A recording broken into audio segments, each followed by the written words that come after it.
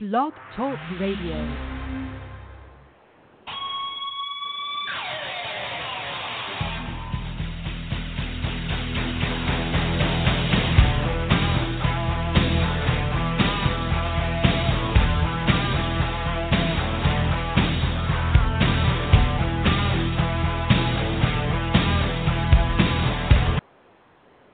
Welcome to Gridiron Blitz right here on Blog Talk Radio and Apple Podcasts. Your host, Oscar Lopez, episode 220. We are going to be chatting today with our co-host, Darren Stanky of Stank Sports. We're going to be talking Western Women's Canadian Football League 2018, which kicks off this weekend. We're going to be talking Saskatoon Valkyries, Regina Riots, Calgary Rage. A lot of excitement coming up for the WWCFL season here in 2018. And at 7 p.m., 10 p.m. Eastern, we are going to be talking to the Portland Fighting Shockwave with their quarterback, Veronica Ferguson, their PN Tess Bear, and head coach Tim Price on the exciting season that they've started out with 4-0.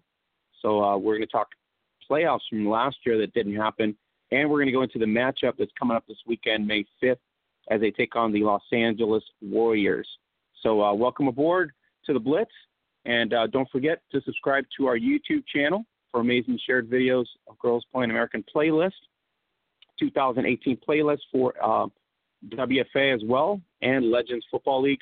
So week 1 and week 2 we'll recap at the bottom of the half hour here in terms of that slate, and we'll also go into detail with Gridiron Victoria and LNFA Femenina, which is playoff mode and championship time there in Spain and Australia. So let's bring into the Gridiron Blitz here.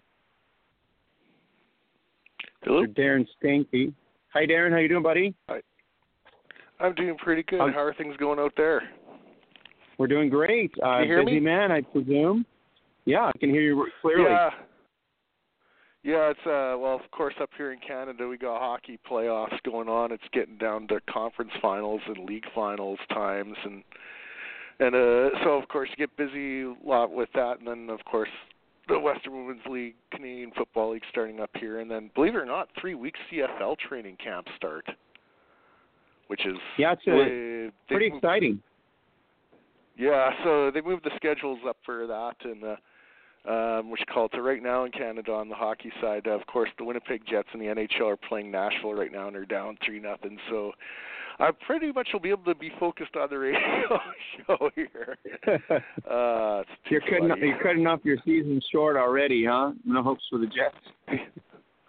No, I think they'll be eventually. Hopefully they'll be okay and stuff. But yeah, you just don't like falling down 3-0 Game 3 at home to Nashville and stuff. So. Not good. No, exactly. My Kings fell to the Golden Knights of all people here, so that was kind of a crusher for me too. But they've been playing good. Vegas is top notch. Oh yeah, actually one of my friends, Kelly McCrimmon, is their assistant general manager. He's a really smart hockey guy. He owns the Brandon Wheat Kings up here, and trust me, a lot of the moves to the players they've collected, you could lay back to Kelly. Well, look, insider news that we got here. Perfect. Awesome. Look at Darren coming up with the insider here. Well, they built a juggernaut. I mean, this is not an expansion team by no means. When you look at the roster and everything that they peeled through together, there's just no comparison to, previous teams in the past where you were building off, the draft primarily. I think this team was really strategically built, like you said, by whoever was, the organization itself. And they need that in Vegas to succeed. They have to be relevant on the West Coast. Otherwise, they go kind of like what the Arizona team has been doing, up and down. Oh, yeah. And if you're winning, you've got the interest. But if you're not winning, especially Vegas, and you don't totally have the interest there. And, of course, in Vegas, there's a lot to do. But if you're winning, then people that go there for all the sports casinos and everything are going to stop in and check all that out. Yeah, so it's been pretty exciting NHL Stanley Cup Finals. I mean, disappointed for me because my Kings are out. But the way it goes. And they fought hard, but they just couldn't punch it in the net. I mean, they played pretty aggressive, but they just couldn't punch it in. So, hats off to the Vegas Knights. I think the Sharks should have a battle up against them, and you also alluded here to the Jets against the Predators. Predators have just been so good for the last 2 years. Kind of reminds me of the Kings of 2012 to 2014. Just consistently good. Yeah, and of course the Predators were in the final last year, and then of course, the one crazy thing with that series is Nashville finished first overall in the league. Winnipeg actually finished second, and played through division. They ended up, of course, meeting in the second round, but everybody in NHL really at this point is so good. There's so much parity in that. Talking hockey a bit here, but yeah, there's just so much parity in that league and stuff. And I think I joked on Twitter with Nashville going up 3-0. I said, this is God's proof that he favors Carrie Underwood. That's good. That's good. Because of course her husband, Mike Fisher, plays one of these centers for Nashville. So sure, of course. You know what? Nashville's the place. Predators have been good, and then guess what? The owner of the LFL, what does he do? He takes advantage of that. He moves and put the team in Nashville. So good business move on his behalf, and that is the first franchise team that we know of in the Legends Football League. So that's the first franchise team in LFL history, the Nashville Knights, because somebody had interest there. So we'll see how that turns out in terms of longevity, but for the most part, good fanfare so far. So Darren, off season pretty well. Regina, Saskatoon is literally the clash of the Titans in this Western Canadian League, and coming up this May through the summer, basically, we are going to see literally the cream of the crop, which is the Perry Conference. Last year, I was very, very impressed with Calgary, primarily, and I was very impressed with Edmonton, who have basically tasted championship final, but they just cannot compete with the Perry Conference. So, do you see anything changing at this point this year? Well, of course, one of the big changes they've done in the Western Canadian Football League is they actually have changed up the playoff structure this year. So what's going to happen, of course, out of the 8 teams in the league, of course, they're split within 2 divisions or 2 conferences. They'll still play off through the first round where first place plays 4th, second place 3rd, right? And then after the first round, they're going to cross over on conference. So the highest remaining seed in one conference will host the lowest remaining seed in the other conference in the second round. And basically, conceivably, what could happen here with this is you could end up with a situation where you have Saskatoon and Regina in the final.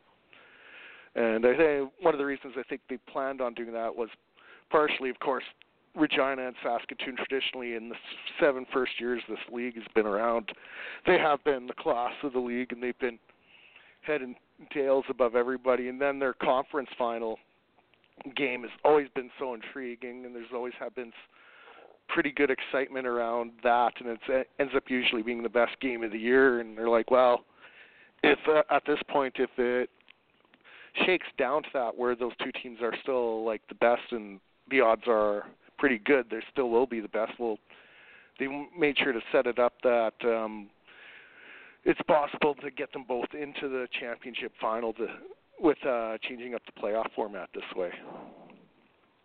Well, I mean, you got to applaud the leadership at the league level to kind of notice that, because that will obviously keep fanfare, coming back. And it has been true, right? To your point, it has been true. The last 2 years, these 2 teams have been the marquee game in the semifinals. So it's been, the game to watch. And then you get to the finals, and we get a blowout. And nobody wants to see a blowout on the final, So it's unfortunate, but that's, last year the blow was 53-0. Nobody wanted to see that. Yeah. As much exciting as it wasn't as exciting as, like you said, the week before when the semifinals happened and they went pretty much toe to toe. So I mean, you got to, like, I guess at this point, that's good business sense in terms of the leadership in the WWCFL. Yeah, and also too, this year Regina is hosting the Western Women's Canadian Football League Championship game, and they're going to be hosting it at New Mosaic Stadium, which is of course the stadium the new stadium the Saskatchewan Roughriders play out of. Because last year they in the Prairie Final, the Valkyries and the Riot, they closed out legendary Taylor Field as the last competitive tackle football game ever played in that historic facility, and it's pretty much been up until last season was the only stadium the Riders played out of. And so this year will be the first year the Riot play their games out of New Mosaic Stadium, the new stadium. So yeah, they're going to host the game there, and then by my understanding, the Access 7 will probably show it, so you're going to get the game on local cable down in at least in the southern part of the province here too. So even from marketing's point of that game, if it ends up, of course, Saskatoon and Regina, and they have the type of battle they've had in the Prairie Conference Final the last 2, 3, and 4 years, you are going to have people get interested because it'll be make for pretty good TV. Yeah, and that just got announced. I think today. I think it was announced that they're obviously going to go forward, and I think that's good for the league. Darren, is this a league that you think at this point they've done such a good job? You think this is the CFL of women's tackle football in Canada? I mean, this is the league, because we have the Maritime, and then we're probably going to have another league at some point spring up here in the section, but in terms of organization and promotion and everything, it just seems that they have done a good job. Yeah, I would say that this league is more, on the women's side, is more comparable with the CFL. And I know the two Saskatchewan teams have close relationships with the CFL's Rough Riders. I believe, I'm not totally certain about this, but I believe the Manitoba teams are starting to get some links in with the Winnipeg Blue Bombers of the CFL. I'm not totally sure what the links are. I don't totally know what the links are for the Alberta teams if they're linked in with the CFL teams there. But yeah, I know with the promotion and everything. I know one thing they joked around, it'd be kind of cool if like the Rider Valkyries could have like an exhibition game against. I remember when they had the Canadian National Final here, where it was all the provincial teams, and the Quebec team was all the girls from the Montreal Blitz made up that team, and that was a pretty good game. And I know there's been talk that'd be kind of cool if they could do something like that, but I know there's airfare in Canada and the travel's quite expensive up here, so I don't know. Yeah, that's what I hear. I hear that it's a bill there. Yeah, it's sort of no different. I'm talking to Mark Stafari, and he was saying it's a similar case with hockey. East to west, it gets a little expensive. Yeah.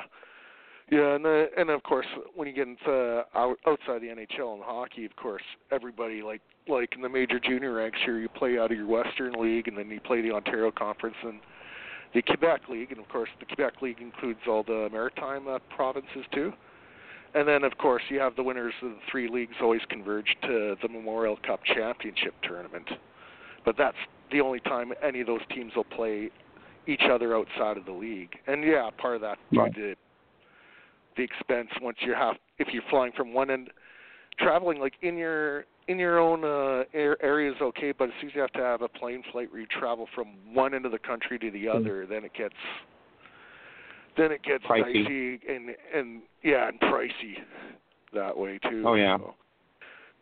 So. Darren, for future growth, do you think the Western Canadian League will go to Vancouver anytime soon?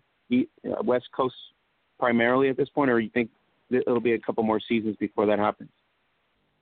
I think it'd be probably two or three more seasons before that happens.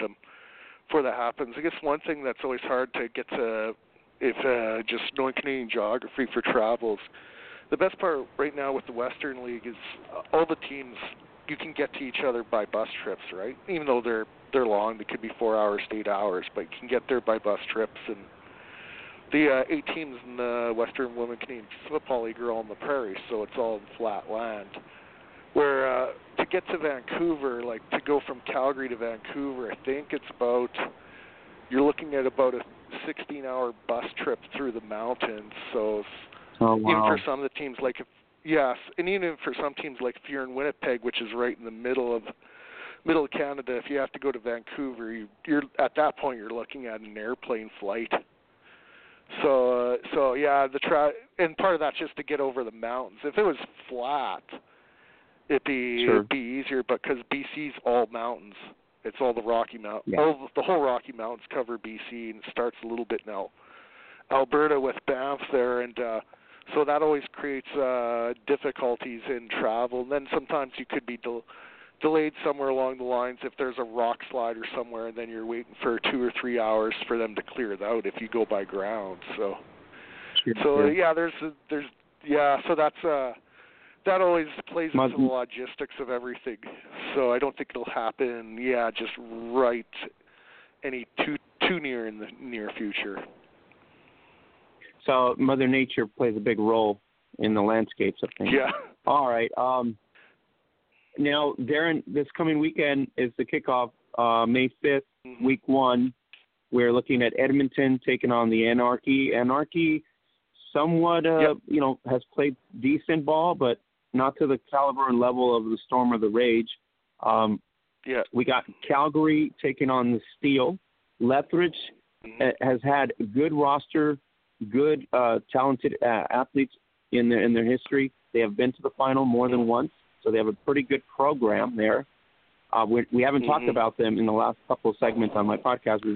We've been kind of hyped on Calgary Rage and Edmonton Storm pretty much for the Western, but we can't count out the Steel. So where you see this weekend, the Storm maybe overcoming Anarchy and Rage and Steel, kind of a battle duo here? Yeah, at this point I would have to say that the Edmonton Storm, because Northern Anarchy, they came back after a year off, so they're getting it going again. And the Storm has a pretty much a good nucleus core group of players that have been together for at least 5 years now. So when you got that type of continuity, you're just able to go, and it just adds so much to football when you have that too. And then the Calgary Rage, they still have like a whole bunch of athletes, and then one of the athletes that they have returning this year, of course, is their quarterback, Becky Henninger, who used to be the Lethbridge quarterback. The reason she plays in Calgary now is she's got a job there. I believe she's a fitness trainer out there. So of course she's quarterbacking their age, and she's a really good athlete. And then of course Aaron Walton's back, and they've got a lot of people back. They got Tolfasubu back, their linebacker, and then Alicia Wilson at receiver. So Calgary's looking pretty stacked. And one thing I remember that helped hurt Calgary last year was Henninger actually went down early in the championship game, like the second series, to injury, and that was one of the things that caused them to fall apart in that game. Because and that's, of course, in that game, one thing that hurt Calgary was they had 10 turnovers, and you never really got to see what they could do in that game because of that. But, I really think the whole squad was probably disappointed overall in their performance. That's why I'm saying that this year I think they have to be really infused to get back, and it looks like they might just bet. But they're playing Lethbridge. Even Lethbridge without a premier quarterback, I think they're still a threat in the West, and they've been pretty consistent in terms of their coaching staff and everything else. So in the Prairie Conference, we got Riot Fearless. We were talking to Mark Steferi a couple podcasts ago, and his point was very valid. If and when the Wolfpack and Fearless get to a competitive state, then this Prairie Conference is going to be very dogfight-like. Oh yeah, and actually, I'm kind of interested to see how that first Riot Fearless game goes, because I've been hearing some stuff that the two Winnipeg teams between the Wolfpack and Fearless, it sounds like the Fearless have this year have a pretty good thing going on, and course, the Riot and Fearless did play. I know it's an exhibition game. Of course, the Riot emptied the bench last weekend in Regina, but the final score of that actually was only 22-17. Like, it wasn't usually, even if the Riot empty a bench against one of the Manitoba teams in an exhibition game, they usually like hit 50 still, right? And it's usually like 50-10 or 50-7 or something like that. But when you saw that score for the exhibition game, it's like, okay, that was a little interesting result. Of course, this time it's regular season. They're going to play, like, you're going to have to play Amy Kowalski and all of like Carmen Aguirre and all the Riot stars the whole game. So that's going to be a whole different ball of wax there. And of course, the Riot, like the Valkyries, like, the Riot have a whole core of people that have been together for like 6 years, and they've been spectacular for 6 years. But I am kind of interested to see how this plays out, because even last year, the last regular season game, the Fearless played against the Valkyries. Like, that game, if I remember correctly, it was within 20 points. Like, it was kind of closer than you thought. So I'm just kind of curious to see how much of a dark horse the Fearless is this year. So so that could be an interesting development to see what happens with them this year. Now, Valkyries always top dogs. They take on Wolfpack. Wolfpack have consistently struggled to have a great season, even a salvageable season. So we're hoping that they come to it. But so this weekend, literally on the Prairie side, you could pretty much pencil in, if you had to, Riot and Saskatoon, Regina and Saskatoon pretty much winning. But the Western Conference is going to be the one that we're kind of have to keep an eye on, because Anarchy, depending on how they come out, Edmonton has a tendency sometimes in the past to kind of have a letdown game, and so that could be a factor.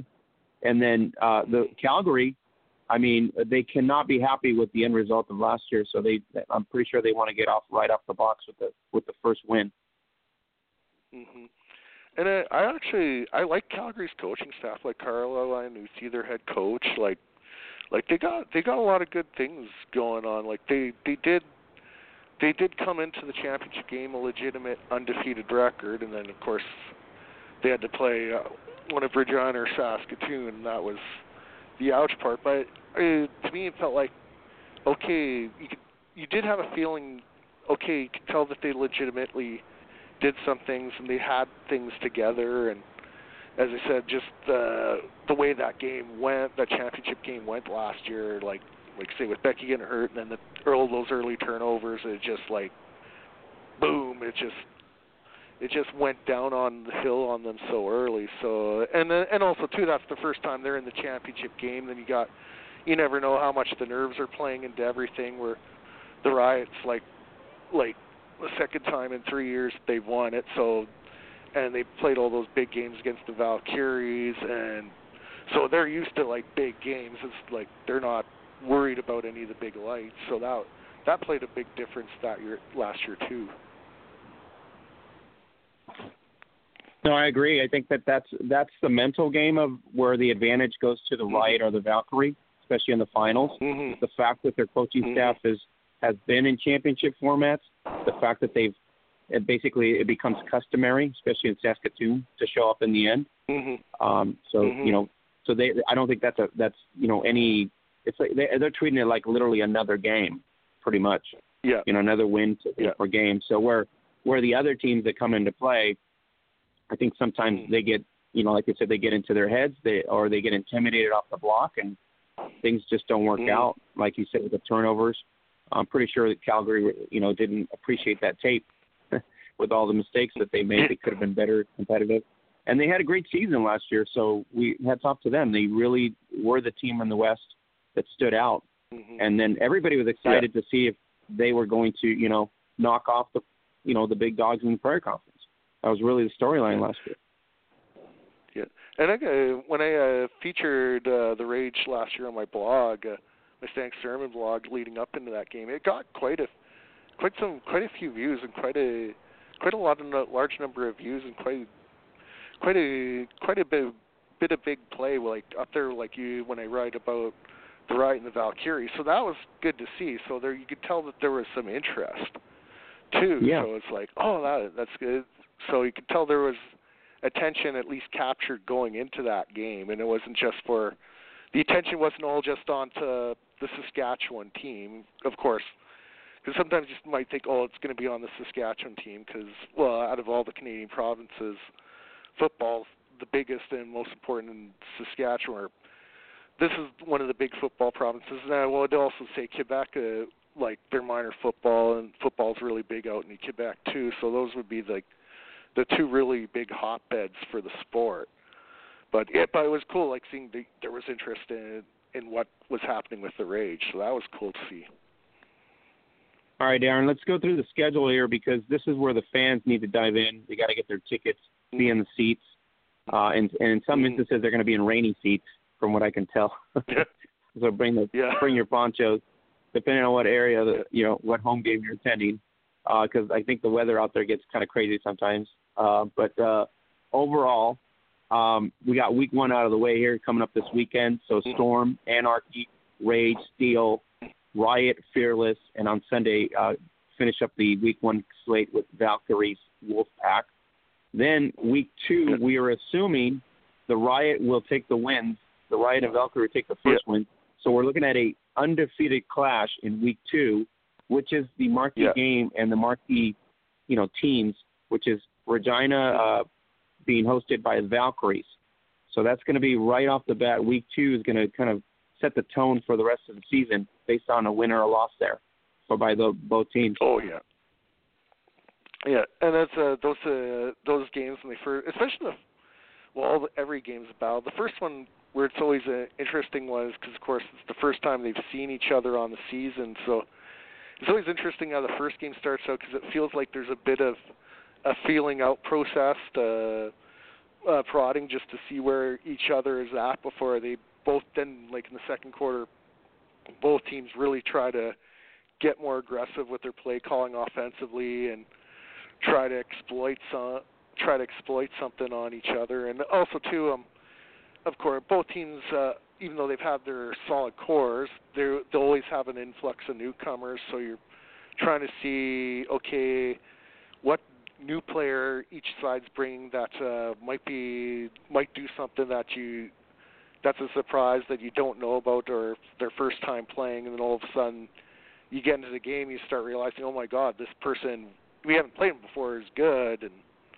And I know this year too, on the Valkyrie side, like they got of course a good core of veterans, but they will be having some newcomers, especially at running back, because the big story with the Valkyries is this year they'll be going into the season without Julian Friesen and Samantha Matheson carrying the ball for them. And those two have been the running back tandem, and they've been like one of the best running back tandems in Canada for the last 4 years. But Julian's just beat up with football injuries, and she's got a teaching job in town here in Saskatoon, and she's just recently married. So she's just gone on to the point where she's just focusing on her work side of everything. And also just to heal up injuries, but right now her life's leaned more to work. Sam wants to come back, but Sam's taking this year off to get all healed up because just the way she plays, she's your classic slashing power back who has speed, and so she's always going through the heart of all the defense. And when you play like that, you do take a lot of hits, and she's just trying to heal up all her injuries this year. It's funny, her mom is the equipment manager with the Valkyries, Chris Matheson. Sam told her, don't give away my number 22 to anybody this year because I'm coming back next year. So, on the running back side, it looks, on the running back side, they actually look like they got, as usual, like they got some pretty good athletes. One I was actually just profiling right now is Devin Peters. I think she's in her second year with the team. It's second year of football out of anything altogether, let alone just second year of tackle football. And she played the consolation game last year against the Edmonton Storm and piled up 218 yards on 15 carries and scored a couple times. And the coaches for the Valkyries were like, she played and started linebacker role last year on defense, and the coach was like, they really liked her athletic ability and what she did on special teams. Sometimes returning the ball there too, and they thought, well, we'll experiment, not knowing that like both Julian and Sam wouldn't be coming back next year, but they experimented last year. It's like, okay, we'll play her in the consolation game and see what the third place game for the league and see what she could do. More or less, they thought, okay, we want to do this to get an idea for the future, let alone this year the future is now for Devin, so she looks like she's going to be one of the main running backs that'll be carrying the ball. And then the other two that'll be funny, keeping in Matheson's families, her two younger sisters, Kendall and McKenna, are going to be the other two backs that'll be kind of, at the moment, the start of the season, a three running back tandem for the Valkyries. And McKenna and Kendall both have pretty good speed. Kendall probably runs a little more similar to Sam, and she'll go through the middle. But they both can pile up the yard. They both appear to be able to pile up the yards like their older sister could. So that will make the year interesting. But it looks like Devin will probably be the main one. And I know when they did an exhibition game, it wasn't a total full. It was kind of a mock game kind of style scrimmage, because I know they did when the Valkyries went to Edmonton against the Storm, coaches planned it all on both sides that they were going to try and do different scenarios and stuff. But Pat Berry, the Valkyries second-year coach, told me, second-year head coach, he's been with them for whatever as one of the coordinators, but he said, Devin looked really good last weekend, so this season I'm expecting you're gonna see a lot of her and be kind of one of the more newer names that you're gonna see everywhere in this league this year. And then you get week 2 also. On top of that, you get pretty much, if the schedule goes as is this weekend, you're going to get undefeated Rage against undefeated Storm. 2 undefeated clashes, one in the West, one in the East, or one in the Prairie Conference at this point. So that's going to be pretty exciting. And then we go into week 3, which is going to be the battle of see how the Storm comes out of week 2. If it's on a loss, we could be seeing a 0-1 versus 0-2 in week 3. Wolfpack and Fearless looks like they might be also. I'm looking at week 3 as a week of winless teams and must win for 4 of these teams. It's like, who's going to want it more to salvage their season? It's in week 3. That's really what it boils down to, because I'm pretty sure that they're going to be coming with donuts coming into that week, where everybody's got a donut and they're looking for their first win. So move on to week 4 here. So it's going to be Anarchy, Rage. Then we get Fearless, Valkyries, Wolfpack, Riot. Just looks like more of the same. And we go to week 5, which is the rematch, which is the Valkyries getting hosted by Regina. And then you also get the Storm taking on the Rage once again. So week 2 and week 5, it's something to circle if you're a WWCFL fan. Oh, yeah. And it's big time the weeks to circle. And yeah, I know the people that follow the Rage and the Edmonton Storm will have their head-to-head game circled for sure, and because they do both those teams do have pretty good local followings in their cities, and then of course, like, football's huge in Saskatchewan, so anytime any rivals between Saskatoon and Regina play each other, the calendar's always circled for that. So yeah, and especially the Valkyries and Riot get to always start off kind of the football year every year. So this always gets everybody into the big the 2 big city rivalries here in Saskatchewan when they start off the year. So we might be looking at 5-1 versus 5-1 coming into week 5 for the Prairie and the Western. Technically, I mean, we could be looking at that. June 9th is, as you stated before, June 9th would be the quarterfinals. Then we get June 16th and 17th to the new format that you had alluded to before, which is the cross-conference format. Yep. And then on June 22nd, semis. Right. And on June 22nd, we have Regina hosting the championship for 2018. Yeah. I thought it was the 23rd. I have 22nd down, but I can double check on that. But that's what I wrote down. Because the 23rd is the Saturday, and that sounds different. Yeah, because usually that would be a Saturday or a Sunday. The 24th is. I don't have my computer right in front of me. The 17th is a Sunday, so I have down the 22nd. So I don't know if that's the Saturday or the Sunday. But the 22nd is Friday. We'll post it up. 22nd is Friday. Okay, so it's got to be the 23rd then, right? Or the 24th? Yeah. 23rd probably. Yeah. Okay, so the finals will be in June 23rd. So, Darren, how excited are you to cover this? Since we've been kind of networking with you, I've gotten a lot of feedback from our Facebook followers on Gridiron Beauties on Facebook, and your stuff is top-notch because sometimes we can't get certain players from the teams to commit to coming to an interview or any folks involved with the league to come to the interview. So between you and Mark Stafari, you guys have been valuable resources for us to kind of spotlight this league in an elevated level of importance. And at the same time, your insights and feedback sort of brings people between you and Mark, sort of brings the fans into the environment of what is a WWCF player, the struggles, the successes, and the elevation of the franchises that are relevant in the league. So, I wanted to say thank you to you from our fans for the amazing job that you've done over the time that we've been, together in terms of sharing your stuff as well. Oh, thanks.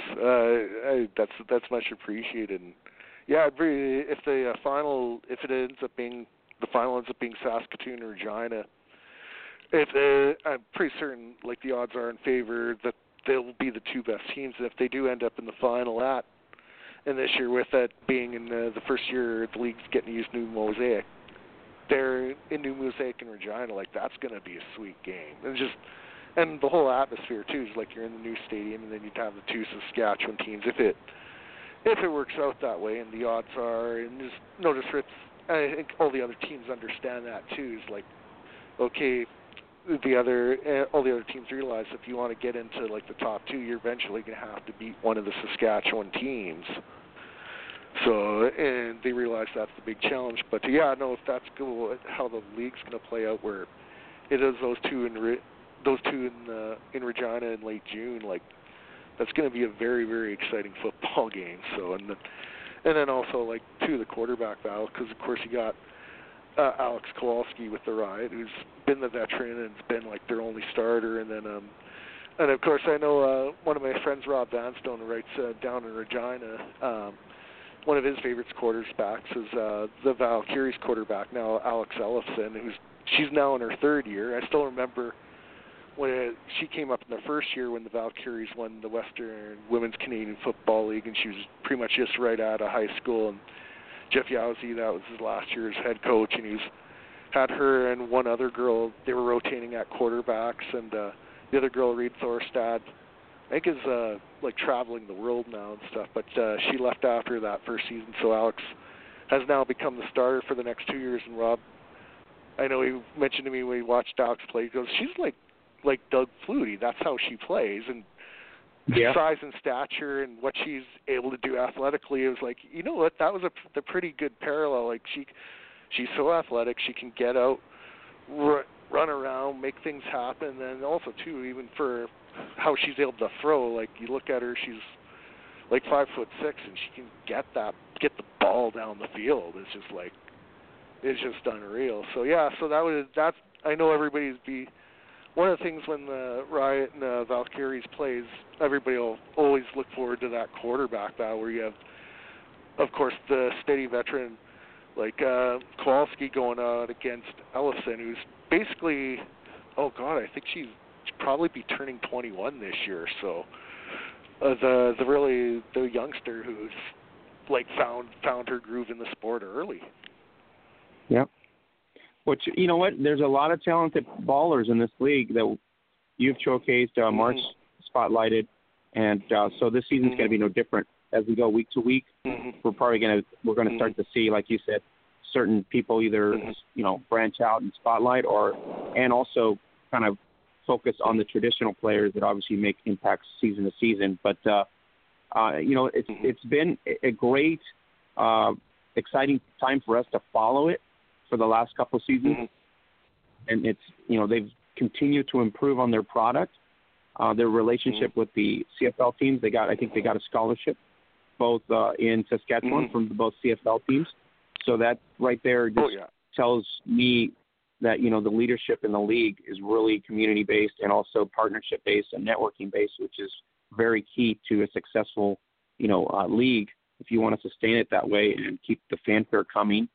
So I think they've done a great job there in terms of their business plan, which a lot of teams don't have that. Here in the States, I think that's what we lack because we showcase, 60-something teams, but there's no unity, I think, in terms of the branding.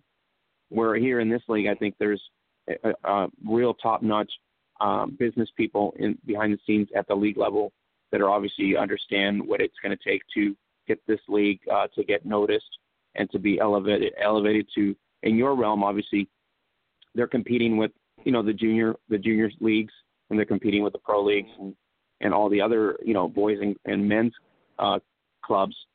So it's kind of hard to penetrate that, just like the women's hockey, as Mark has stated. Women's hockey is also at that same mindset as, the women's gridiron. Yeah, and one thing that's kind of nice about the women's league for football is at least when you start, because of course they're a spring summer league. You start out even right now they still start earlier than the CFL, and they start. Of course, their season doesn't clash at all with the university season here. Of course, they got the Canadian Junior Football League has a pretty healthy league here too. So, but they don't clash with that schedule either. It's just the CFL for a little bit. The only time they might fear more of a clash with the Pro League is there's a push on up here which I still can't believe this is actually happening. But of course, when the CFL finishes the playoffs, it's late November and you've got pretty good snow and cold everywhere, and so now there's actually been a movement to get the CFL to move its whole season up a month, just so you could have the Grey Cup played in late October instead of early November. And apparently I have a feeling this might actually come to pass as early as next season. So that would all of a sudden create a conflict where the Western Women's Canadian Football League isn't being played at the same time as the CFL. If the CFL schedule does get put up, I know that's one thing that's going to be a challenge for the women's league is now all of a sudden, oh God, we got to start the same time they do. So, but it's just a weird thing. I'm hoping. And you're talking about facility acquisitions, right, for the games?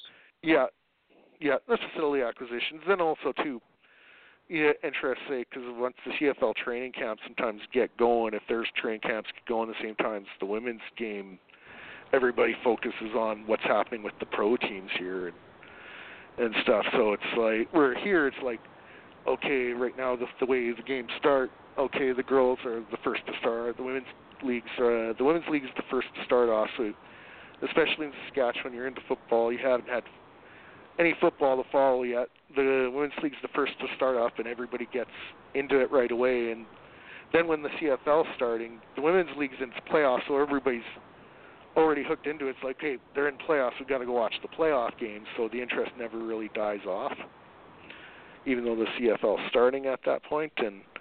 But yeah, if they start both at the same time together, I'm not totally sure how that's going to play out. First, we got to see if the CFL actually does move its schedule up like a whole month. If that does come to pass, I know they'll debate that all this year, but we'll just see. I guess take each bridge as it comes, but I have a bad feeling that action of the CFL moving its season up a whole month, I think that's going to come to pass more sooner than later.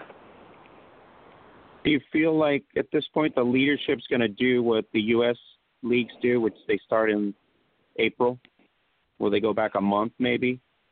for that reason? That could be possible. I think it could be possible. I think in Alberta it'd be easier to start for some reason. Like Edmonton and Calgary, the snow seems to go away faster, and the cold seems to go away faster in those centers. So it could be possible they could start in April. I know, like for the Valkyries and Riot, like they'd be well into training anyway by the start of April, so they could get off and running. But weather-wise here, like April 1st this year, there's still pretty much like 1.5 feet of snow everywhere in both Saskatoon and Regina. It was like one of those winters where the snow was around until like April 17th, and before it all cleared up. So you would start out in colder weather. It's possible they might do that, but they might still put it off. Like, it'll be interesting to see what they decide on that, just because the way the weather works up here, you could still, if you start the first week of April, you could still be starting in pretty good winter conditions. And that's what I'm saying. It's going to have to be a little tricky in that sense. So they might have to work things around scheduling, or they might even have to go to high school fields or college stadiums at some point, make a decision to go that route too, which most of the teams do in the U.S. as well. So there might be a change. So Darren, let's keep up with the international mentality here. We're going to go to Spain right now, so just follow my lead here. LNFA Femenina in Spain, they're in the playoff mode. They're going to be coming up here. Their championship is coming up in about 2 weeks here. Last week, Barbera rookies took on the Pioneers, which Barbera won, took care of 43-12. 43-12 Pioneers Teresa, and it was 30-6, which is the score that was Badalona losing, so they were 0-8 for the season. So the rookies are 7-0, leading the schedule for undefeated for the final, and so ahead of Barcelona, which is 4-2, Pioneers 3-3. You got the Reds 3-4. The struggle is for second place, which is still wide open, pending the clash between the Pioneers and Buffaloes, which this will happen this May 6th, which is Sunday. Pioneers come in 3-3, taking on Barcelona 4-2. Big crucial stipulation here: if Buffaloes wins the match, they will mathematically ensure themselves to the final. So that's the scenario there. Barcelona needs to win against Pioneers. And then in May 12th, we have the rookies versus Barcelona, which at this point complicates it a little bit. They wouldn't have to win out against Barbera if they can take care of the Pioneers this coming weekend. So their job is really to win and get in, because if they fail to get in, it sort of complicates everything for the week after, which is Barbera, which already locked in its spot at 7-0. They're pretty much in the finals. They would have to beat the champions to get in, while the Pioneers, if victorious this coming weekend, would have to take care of the Reds. So the scenario there would be, if the win is for the Pioneers this weekend, it will be decided in the last matchup with the rookies, Buffaloes, and Reds Pioneers as to who goes to the finals against the rookies. So a lot of confusion and stuff on the line here in Spain. So technically what it is Barbera is already in. So they've already clinched.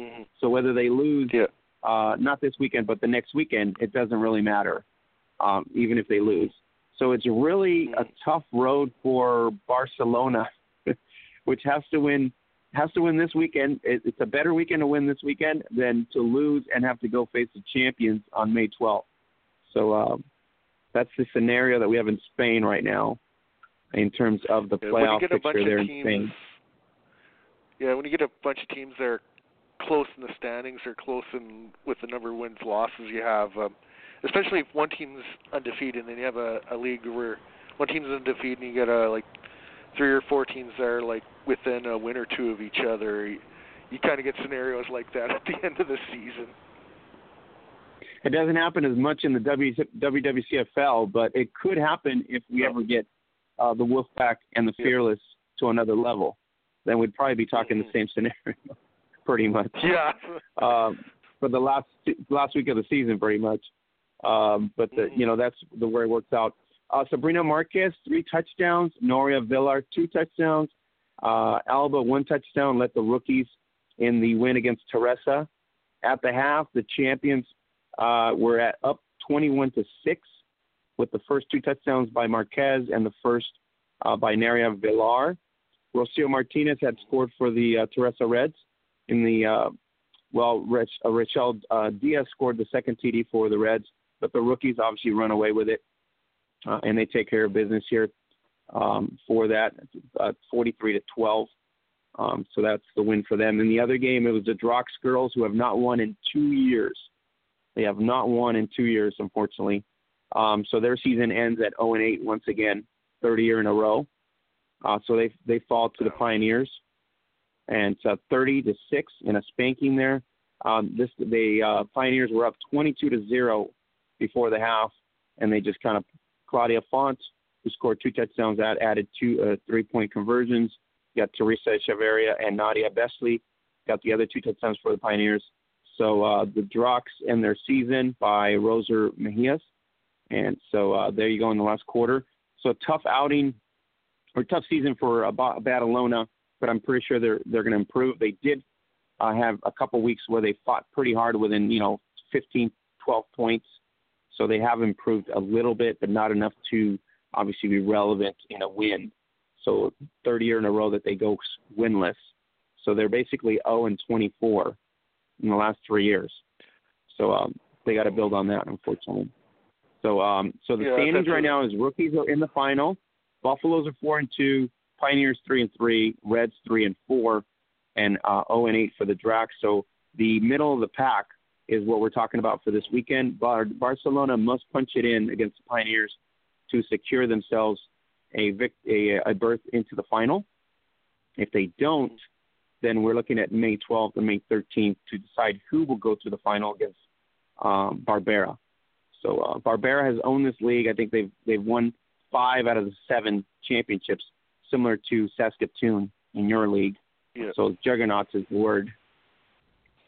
Mm-hmm. So, it's crazy. That's crazy. I just felt bad for one team that hasn't won in 3 years. You see that happen at certain levels of football. I know in Canada, one team that happened to, I think the Varsity Blues, the university team, went actually it might have been 4 or 5 seasons where they were 0-8. It's just and before they finally won a game, but during that span, it's just ouch. And the issue you get into, Darren, is it wouldn't be so bad if the games were so close, but scores are so lopsided that one squad has so much work to do, and it has to do with roster return. It has to do with the stability of a roster. The experience of players.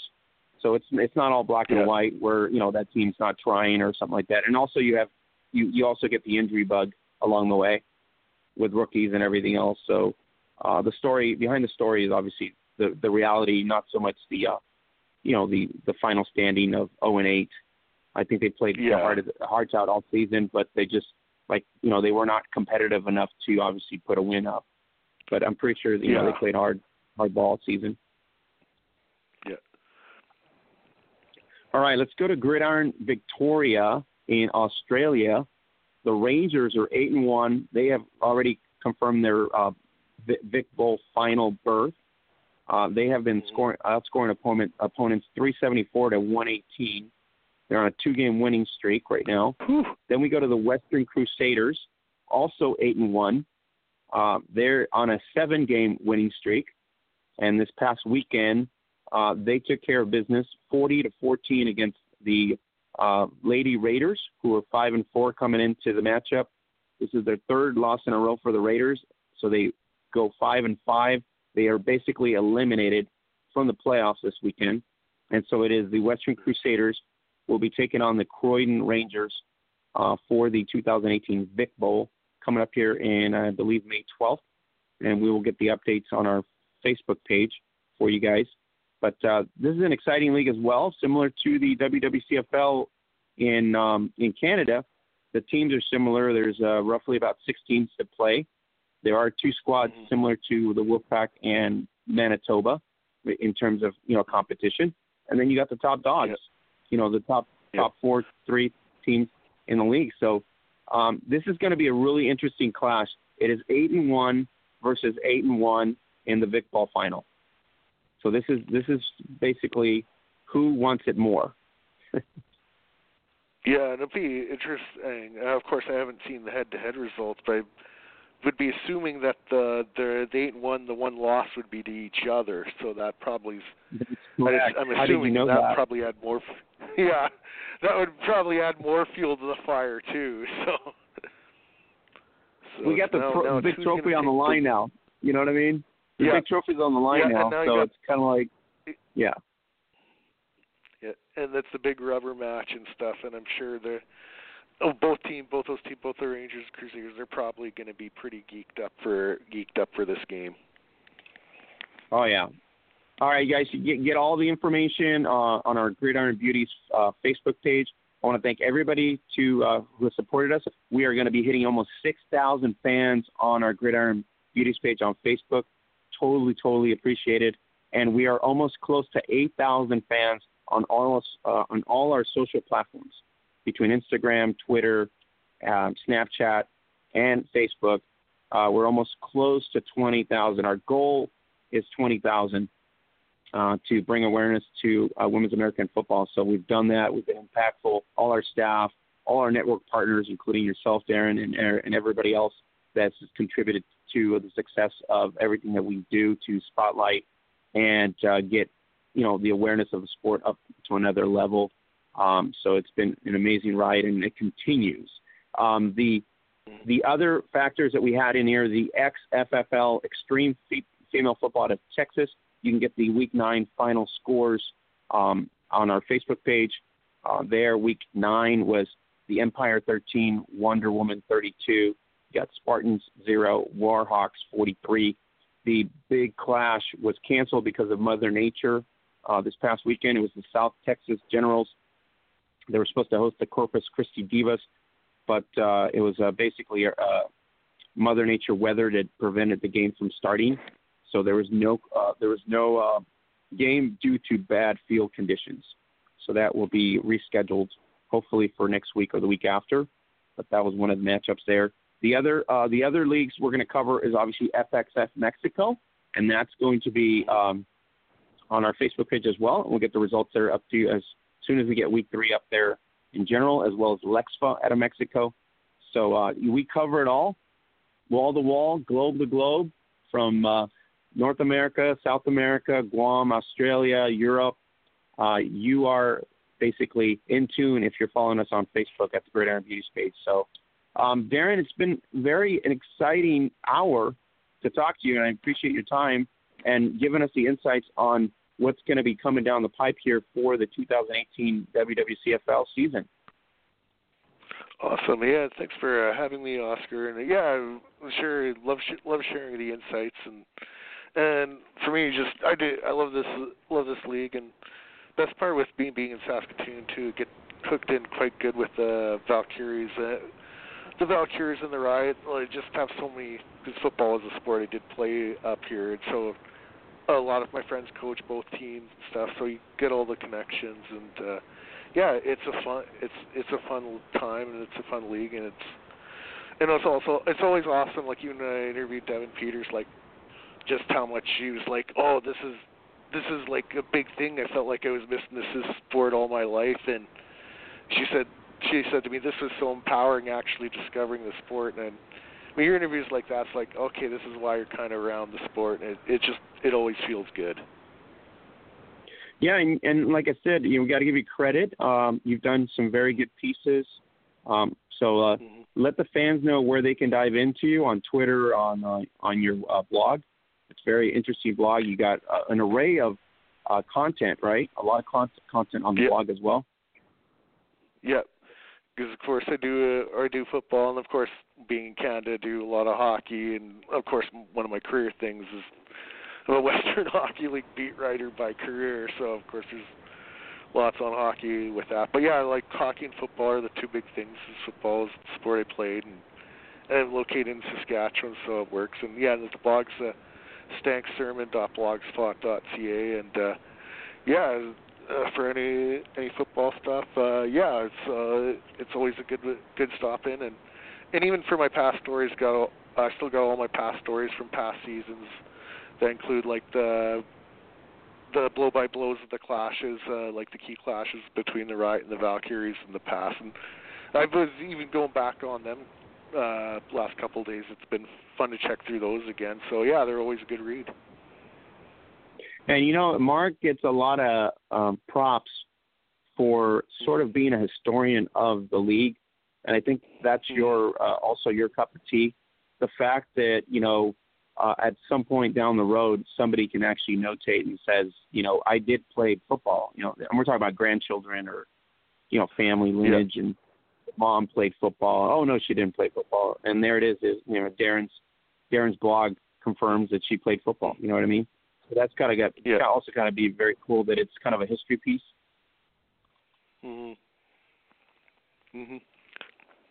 Yeah. Oh yeah. And it's kind of a history piece, and yeah, like you say, it keeps things tracked. Like Mark does awesome stuff too. Like I've been able to, when I've done research, I've gone on to Canadian Football Track quite a bit, and just because of course until I moved back to Saskatchewan, he's been doing this longer than I have, and then you find a whole different insights and background information that I didn't even know. So yeah, he's been unreal. He's been unreal. It's been an unreal help to amateur football at all levels in the country up here.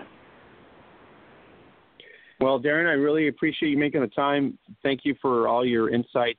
We will continue to share and bring the fans of Women's Gridiron the level that the WWCFL, and we're going to probably look forward to some stories that you're probably working on as we going through the season, of some of the top players in the league, and they're spotlighting them. And so, you know, we're looking forward to week one. I mean, this is going to be huge. Week one's going to be the kickoff.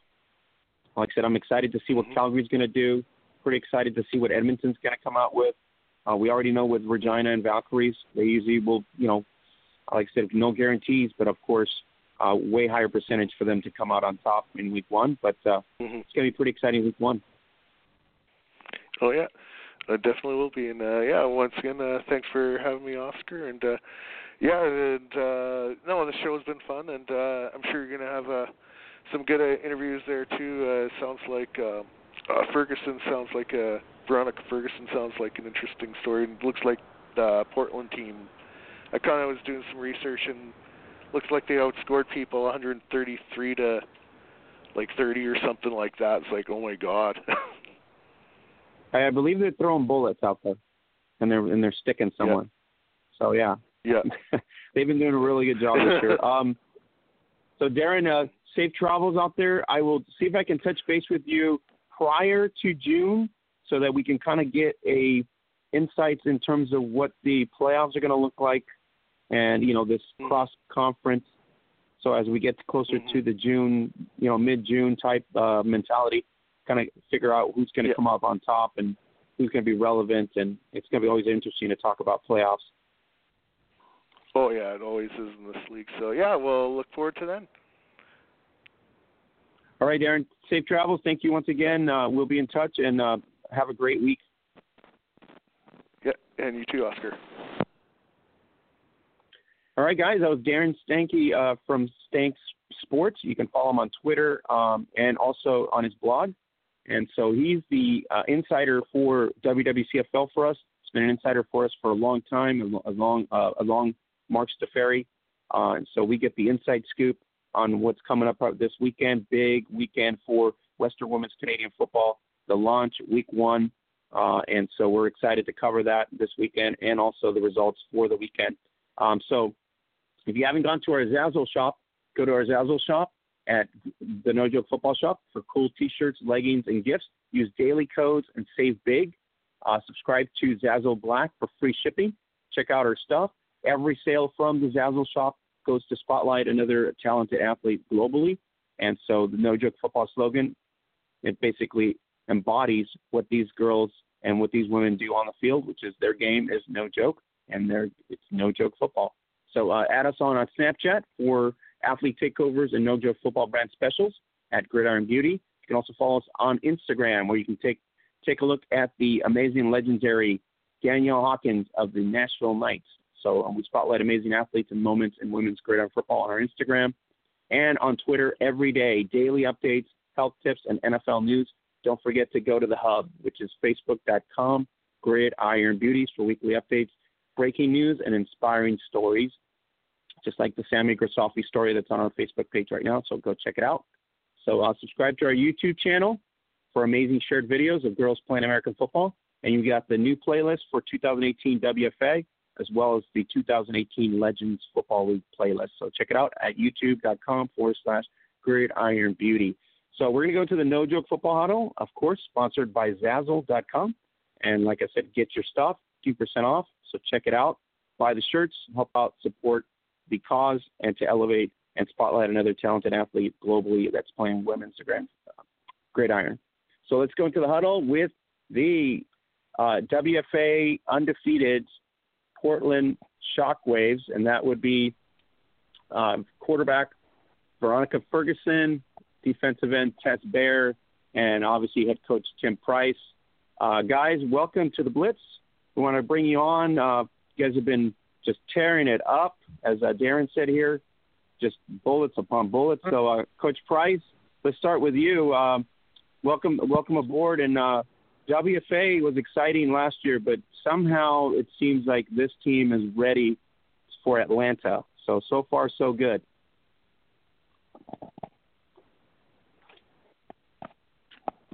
Come, I can't hear. Are you there, Coach Price?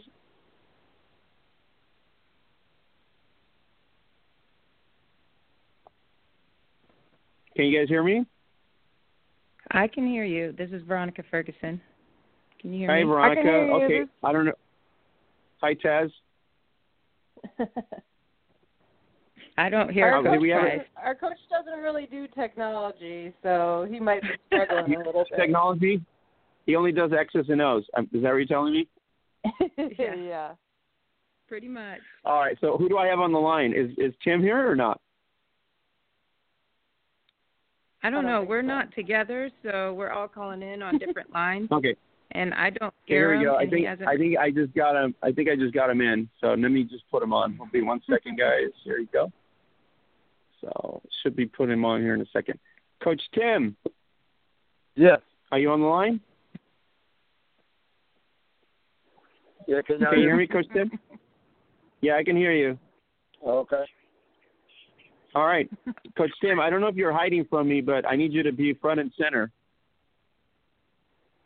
Oh, no problem. So, Coach, I was saying it's been a kind of a nice ride so far early in the season, considering how 2017 ended. So you got to be very happy. And this weekend you get a clash with the Warriors who have only played, one game because their forfeits have been the previous 2 weeks. So anything that stands out for you so far in the season? I know Veronica's been lining it up. Tests have been completely shutting people down. So tell us a little bit of what's going on so far in the first 4 games. Well, we've been playing pretty good football the last 4 games. Been playing against some okay teams, but I think this weekend we're going to be tested to see where we really are as a football team. The LA Warriors is fast, physical. They got 2 good running backs. The quarterback is not too bad. So if we come in and play our game and do the things that we need to do and not make a lot of turnovers, and we should be okay. Now, Coach, last year the team was really good. Seattle moves on to the IWFL. Everybody sort of had a spotlight in terms of us fans that you guys were the team to beat this year. Did you get that sense when all these changes in the offseason happened that maybe you are the Northwest staple now? I think everybody recognized that there was a change of the guard from Seattle to Portland.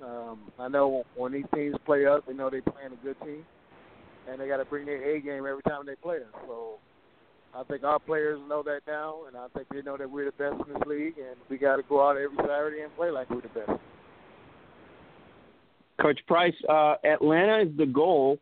You're 4 games in, undefeated. If and when you get past Los Angeles here, that would be 5-0. It's a very impressive start. That says a lot about you, your coaching staff, and obviously the players that you rostered this year. So speak to that. Yeah, this is going to be a test to see, like I said, exactly where we are, how good of a team we have. Last year's team, we had a pretty good team, but I think this year's team is a little bit more closer. They have fun together. This is just a game that's going to show our girls where we are as a team. And if win or lose, it's going to show us that we can get better and what we need to work on to get to Atlanta. So this is a real big game. It's a big game for the coaching staff. They know they got to coach their butts off because 2 years ago we lost to this team. So it's going to be a good challenge. Now, Coach, you have been pretty impressive in terms of scoring. So is that because, your offense is so dialed at this point and they're so cohesive and they're putting in the work that you're getting all the results out of it, as well as defensively? You guys have been playing pretty well, lights out on defense. Tacoma being your rival, of course. And so has that been a good test for you guys too? Yeah, we run a multiple offense. If you key on one thing, we'll go to another. We've got real good coaches that can, break down the game film for themselves and check out the weaknesses of the other teams. So if they concentrate on one thing that we're doing, we got a couple of options within our offense to go to certain things to keep them off balance. So speak to what's been happening in the last 4 weeks here. Who are the key players that we should be diving into besides Ferguson and Bear here? Who else do we have on this squad that we should be watching out in terms of names? I don't think anyone stands out so much that, they should be out there like that. I just think right now, the way our team is, we play as a team. There's no superstars. Everybody's giving it the same amount of maximum effort. So if you ask me truly, I think it's just a group thing. Everybody comes to play. Everybody do their role. And we've just been winning. Well, you got speedster out there and Danny. Danny's been pretty much a good speedster out there. You got the offensive line creating some holes. Obviously, what you're doing is, spreading the ball out at the same time, but also at the same time, you are putting points on the board, which is very impressive in this league.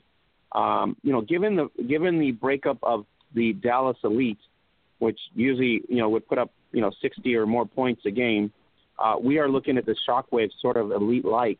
Is that a compliment?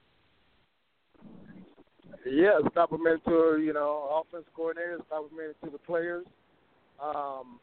We had opportunities last week to put 20 more points on the board, but we had a little fumble issue here and there every time we got in the red zone.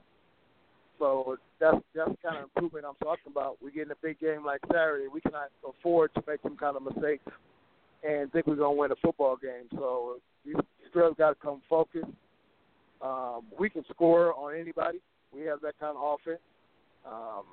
So if we execute and do the things we need to do, we can put points on the board every Saturday.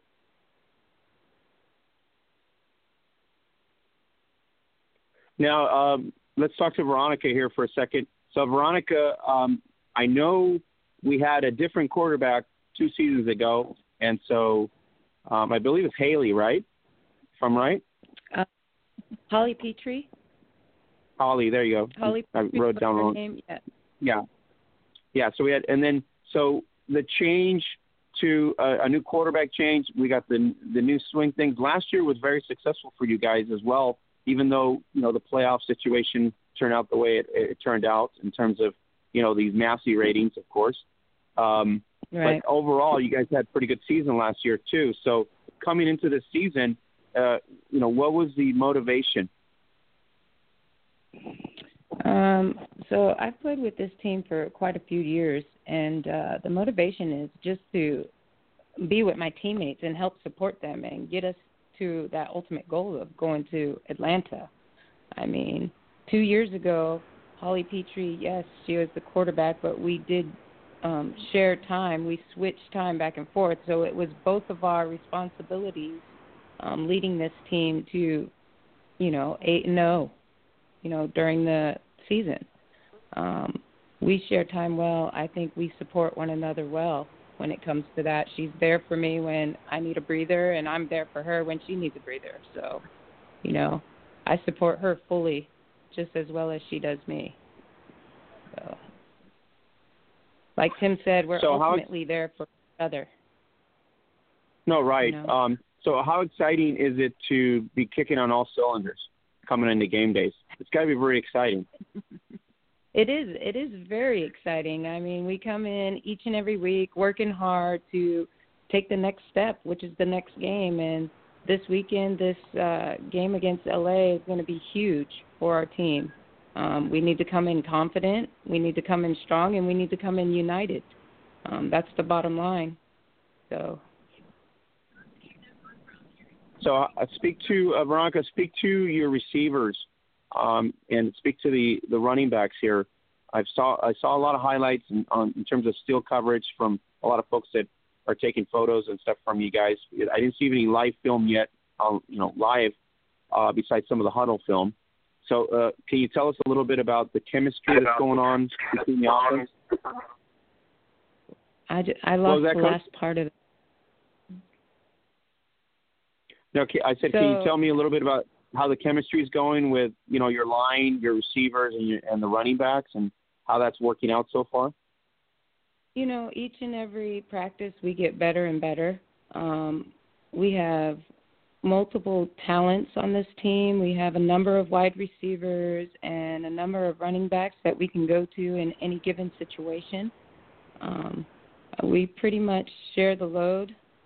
I try, as a quarterback, in passing situations, I try to spread the wealth. There's not usually one particular receiver that I'll go to. I'll obviously look for the open one, but I try to spread the wealth as a quarterback.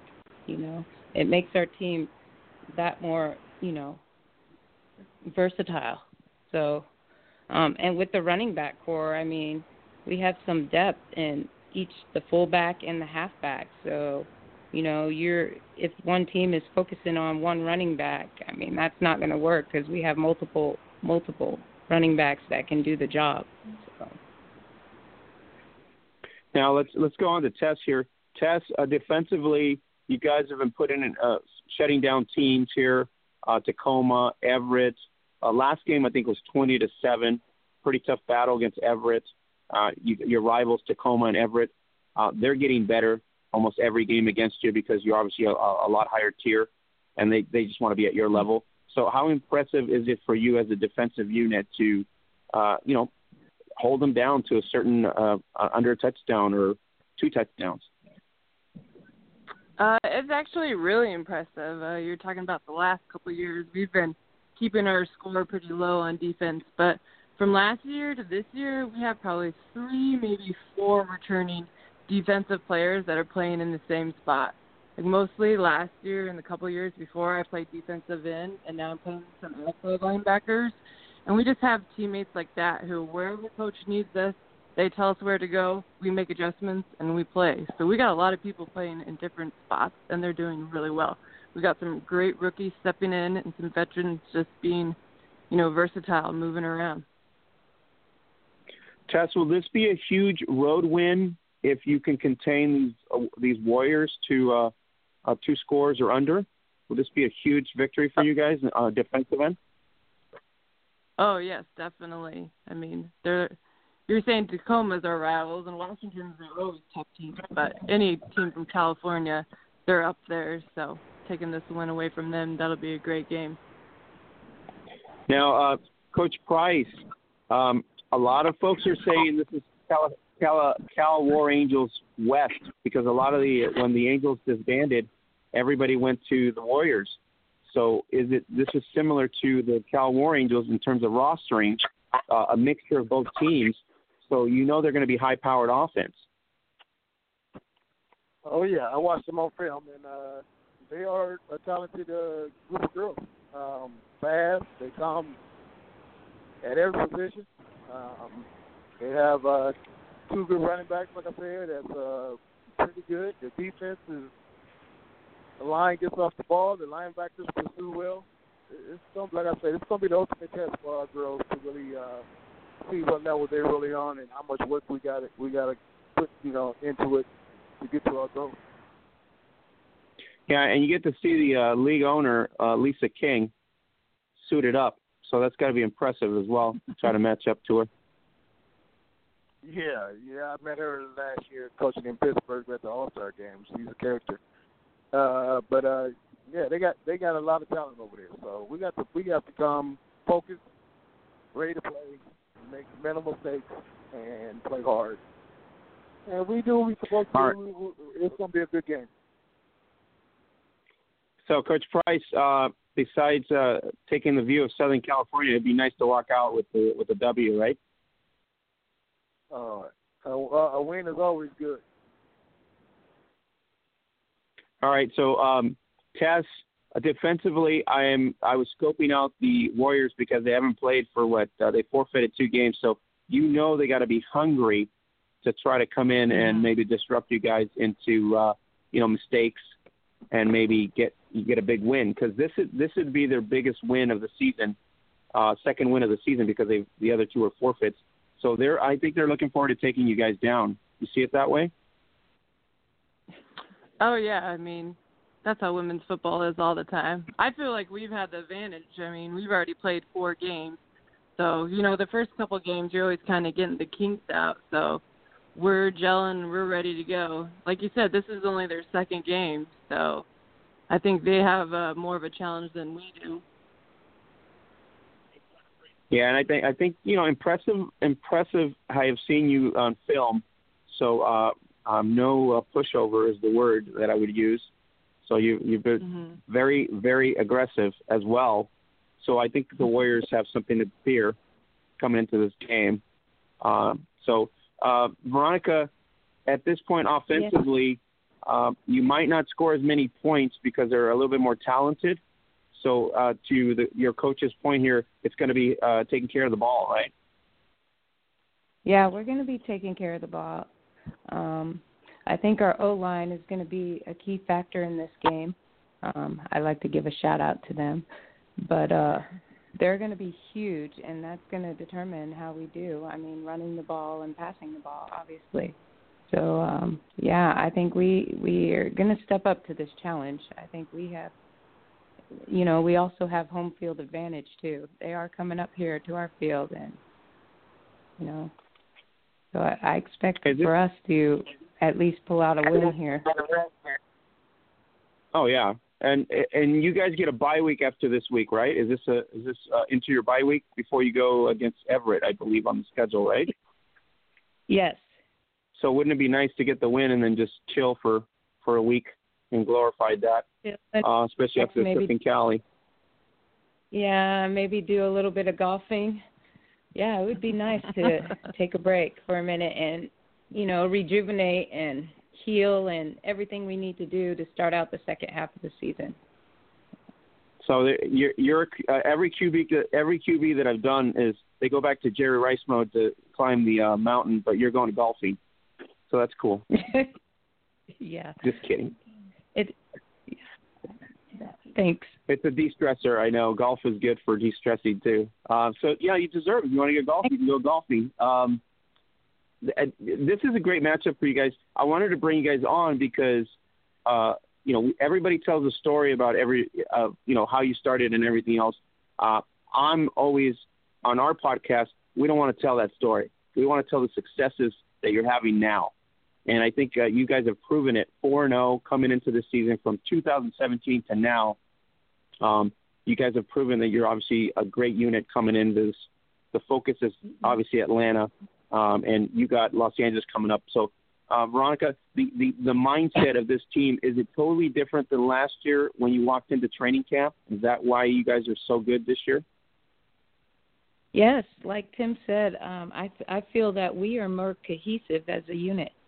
We're definitely closer than we were last year. We got some of the kinks and some of the negative vibes out of the way, and I think it's just brought us together as more of a family unit. So if we continue to play this way, I think we'll be a strong team. Coach Price, everybody, they mocked the Mile High Blaze last year for playing their schedule, and some said, hey, this is too easy of a schedule and all this other nonsense. So what do you say to everybody here that your schedule is just, you're playing the Everetts and the Tacomas, and that's how you're getting your wins. We'll see what you do in the playoffs. So is your mindset to try to get to that level where you're getting your team ready for that playoff mode? Yeah, we don't worry about what people say. If people leave our league and go to another league, that's on them. If they were still in our league, we'll play them twice a year, and we're gonna give them what we can. We take one game at a time, and right now, we have a goal to get to the playoff, win playoff games, and go to the championship. But right now, we have the LA Warriors coming in this Saturday, and that's our main focus, and we're gonna get ready, practice hard tomorrow, and prepare ourselves for Saturday's game. And Coach, tell our listeners, how long have you been coaching? Has it been with Portland all along, or have you done any other coaching at any other level? I've been coaching high school football here in Portland, Oregon, for a long time. I was the head coach at Jefferson High School and Park Rose High School, and now I'm the current head coach at Roosevelt High School. Coached a couple of years of college ball at Southern Oregon University, and I've been the head coach going on my third season here with the Shockwave. How has the team evolved, Coach Price, since you've come on board? Has it been a progression of growth and stability? Because everybody goes through that roster drop-off every season to season, or you get a core of veterans and then you get a core of rookies, and you got to work that out within a couple games in season. So tell us a little bit about your transition within the time that you've been there.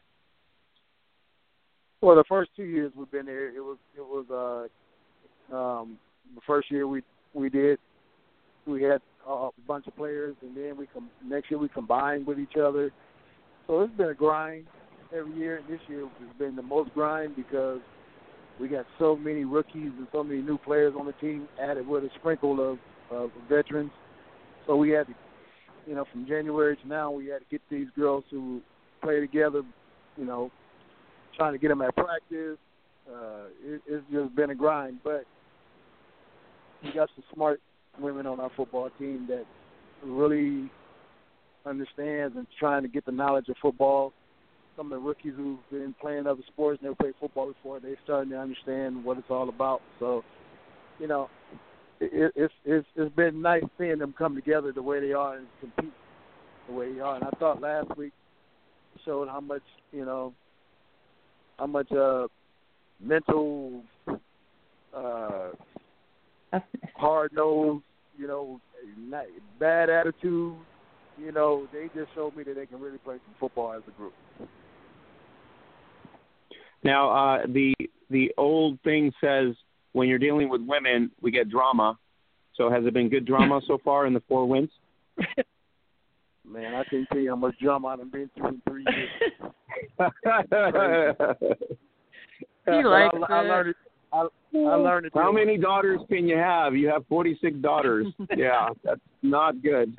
Yeah, it's been crazy. But I've been learning to deal with it. I understand what's going on here. But, they got to get to know me. I know I sometimes get on them and frustrate them too, but it's nothing but love. Like Veronica said, it's nothing but a family. Yeah, he loves us. Oh, I bet he does. with sprints and a lot of workouts. No, Hills, yeah, definitely. Yeah, hills for sure. Now, the reason I bring it up is because, in all seriousness, you always go through that transition, right? You get a brand new group of players that are either not devoted or not committed enough, and they drop off, or they start the season with good intentions, and then they just kind of abandon the roster. And then you're left with a passionate core of players that obviously, give their all for the team. And that happens almost every season, when you get a core of 40 and all of a sudden you're down to a roster of 26 or something like that, and then you got to play, double. So that happens a lot in terms of, as the season progresses, including injuries. So injury-wise, Coach Price, how are we right now? We're not going to give anything away to the Warriors, but we're okay? Well, we lost Danny a couple weeks ago, and we lost one of our offensive linemen, Bonzi, last week to a broken leg. So we're running back, and we are offensive lineman down. But, we always preach next person got to step up, fill that void, and go hard. So we open their replacement, keep doing what they're doing, and we just keep rolling. Somebody gets hurt, another person got to step in and play. Yeah, well, we wish those players a quick recovery, and I know the teams can be very supportive, trying to help them out off the field too, to get them back on, in a good state. And I know recovery is pretty tough too when you're rehabbing, because you obviously don't have the NFL salary and the doctors on hand. So it doesn't work out very good that way. I can tell you from our co-host Holly Custis, she can attest to that. She's not being catered. Yeah.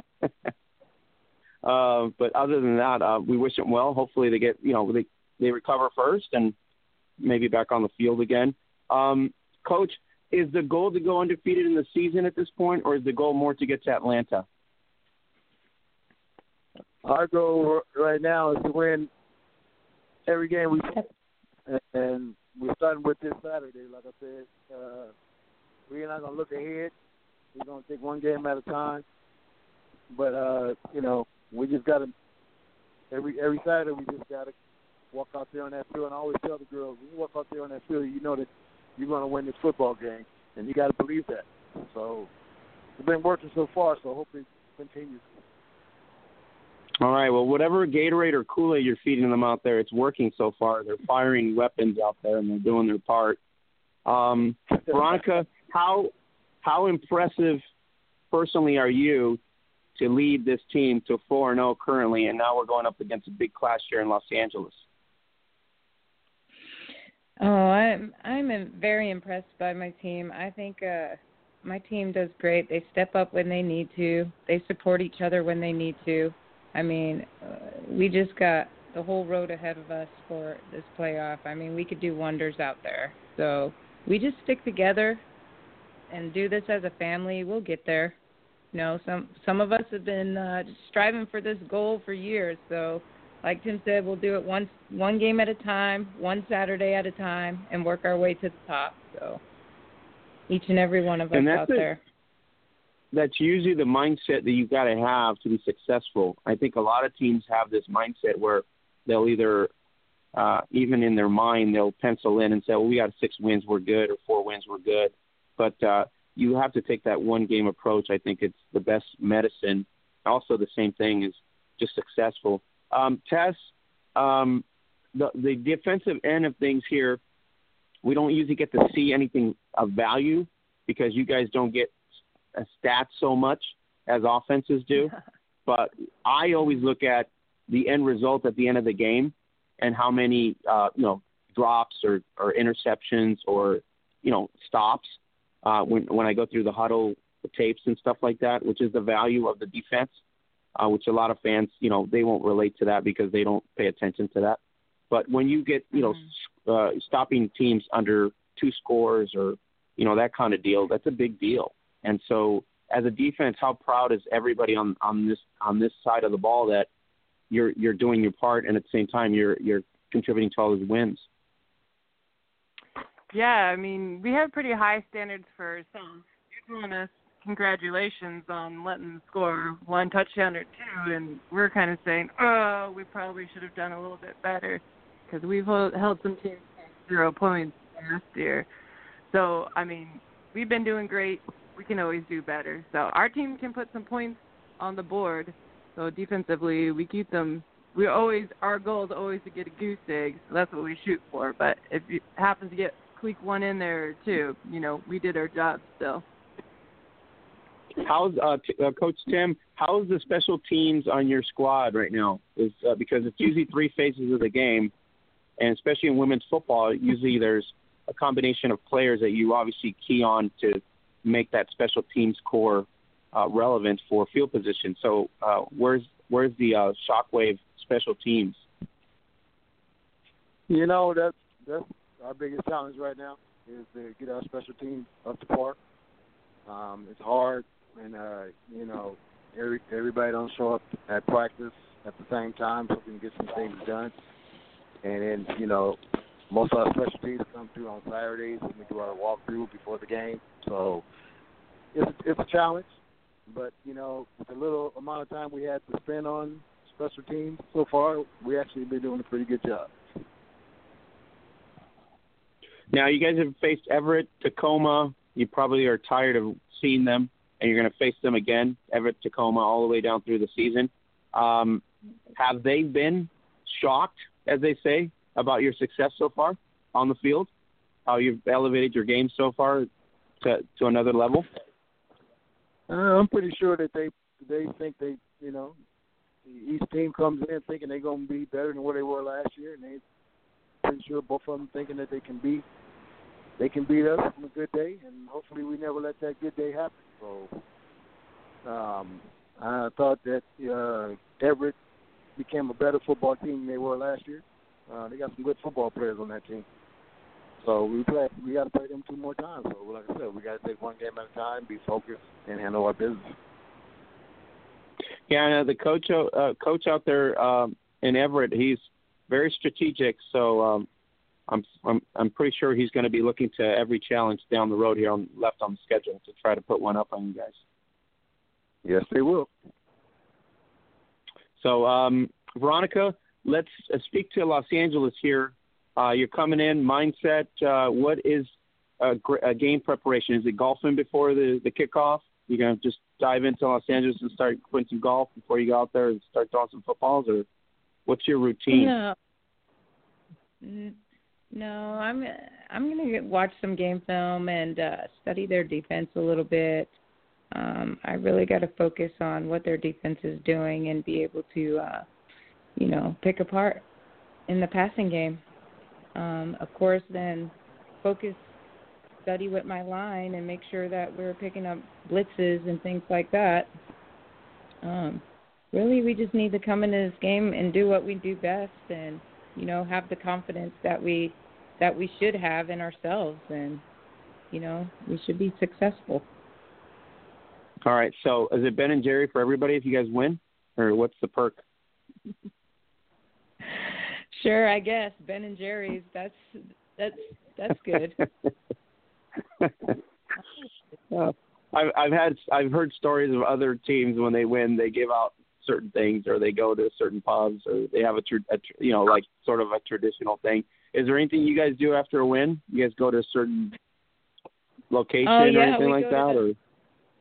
McMinimans, actually, and I think if we pull out this win, that dinner's on the coaches. Pretty much. I'm pretty sure that's what How nice. I'm pretty sure this is the first he's heard of it, but yeah, I'm pretty sure that too. I like that idea though. There you go. Coach Price, I believe the tab's not there yet. Did you say that? Yeah. What did he say? He said, yep. He said the tab's not there yet. No, the tab's never there. Wow. Okay, well, I can tell you Ben & Jerry's is cheaper than a full tab. It's pretty easy to get Ben & Jerry's. Make everybody happy. Tess, so after a win, what does the defense do at this point? Offense, is it just a group collective after the win, or is there a ritual after the win from the defense? Oh, yeah, we just do everything together. We have we're a little low numbers this year, so most of our offense plays defense. So when a win's a win and we're all together, we hang out in the locker room, and then we always have a good time over at McMinimum. So that's our usual routine. And playing both sides of the ball, I think, gives you a better skill set, doesn't it, in some aspects of it? Because I've had players tell me when they play one side of the ball, it's sort of like when you get too much numbers. You know, like Utah, for example, we've got 53 and 3 platoons, as an example. That would be nice to have, right, Coach Price? 3 platoons, 50-man roster, just kind of like getting them out there, just like a military. I don't know how that works, but I've never experienced that even in high school. But anyways, Utah runs that. But for you guys on both sides of the ball, it's got to be pretty nice to sometimes play both sides because it sort of gives you a strategic edge, right? Yeah, them playing both sides of the ball gives them it's an advantage. And plus, some of them like it because they get to stay out there on the field all day long and play, and some of them never come off the field. But it improves their skills as a football player because they got to do more than one thing. So I think it helps some of our athletes sometimes when we go both ways. And plus, they get in better shape. Well, that's what I've heard from a bunch of players that play dual roles, especially when you get down to a depleted roster. Sometimes you get to that stage where you're forced to do that. But other players really embrace that. So, they really love the fact that they can play both sides of the ball. So Tess, going into LA, are you going to give us the prediction here? You're not losing, of course, but is there, you're keeping them under 2, under 4? What's the goal here? Or is it a donut? Yeah. I mean, like I said, the goal is always a donut. Keep them under 2. Definitely 2 touchdowns. We got them. All right. And Veronica, are we going to light it up with 5, 4? What are they expecting here? The light show? Something like that. I don't want to predict any points, but we usually have a goal, the offensive unit with the coaches and stuff. They'll name some points that we'll try to put up on the board this game, and that's what we'll shoot for. So. All right. Coach Price, you've already said it. You're going for the win. This is one game at a time. Very, very competitive matchup in Los Angeles. So once you get out of here, you get the bye week. So that's going to be nice for you to rest up. Yeah. It's been a long grind since January. And, it'd be good for the girls to get a break, too, rest their bodies a little bit. Not so much, going through practice and being able to rest. And plus we have a golf tournament, too, so they get to have a little bit more fun that Saturday. Yeah. So I'm assuming you guys are golf enthusiasts out there from what I hear on this whole interview here. You guys are into golf a lot. Is that because of the area in Portland? Is it a big thing in Portland where a lot of golf? We are actually having a fundraiser for our team. So that weekend, our bye weekend, we are throwing a big golf tournament. So go ahead, Tim. You can speak to it. Yep. Well, we do a golf tournament. We do a golf tournament every year to help raise funds for the program. It's a good event that we do every year, and with the golf tournament, they get a gift bag. The participants get a lunch, buffet style, and we have awards, and we have a raffle afterwards to try to raise as much money as we can for the program. Awesome. So, Coach, I wish you well in Los Angeles. Strategically, I know you're going to kick some butt, as they say. Veronica, so I guess when I read up the stats, which I don't have, but once you post it on your website, I'm pretty sure I'm looking at 4 touchdowns or more. I'm kind of holding you to that, I guess. And then yes. Tess, the goal is the donut, so I guess I would expect the donut. So hopefully that would be the case. Is it fair enough? Sounds good. Nobody disagrees with me? No. No? Wow, okay. Well, Los Angeles.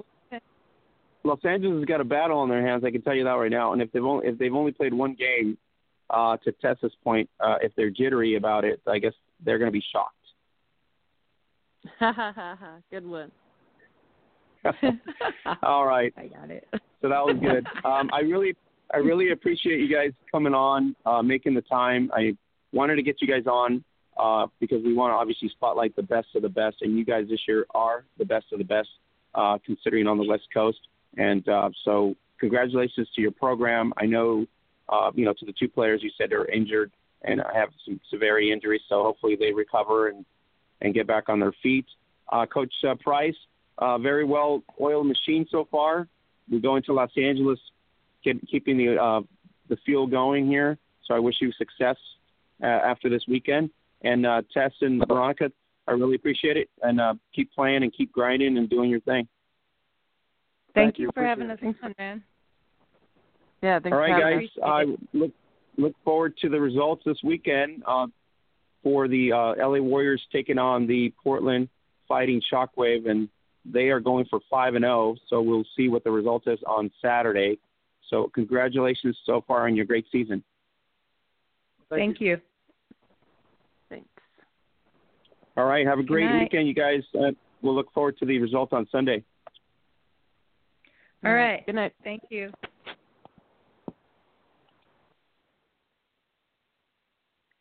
All right. So that was Veronica Ferguson and DN Tess Bear and head coach Tim Price of the Portland Fighting Shockwaves. And they're going into battle against the LA Warriors this weekend, WFA week 5.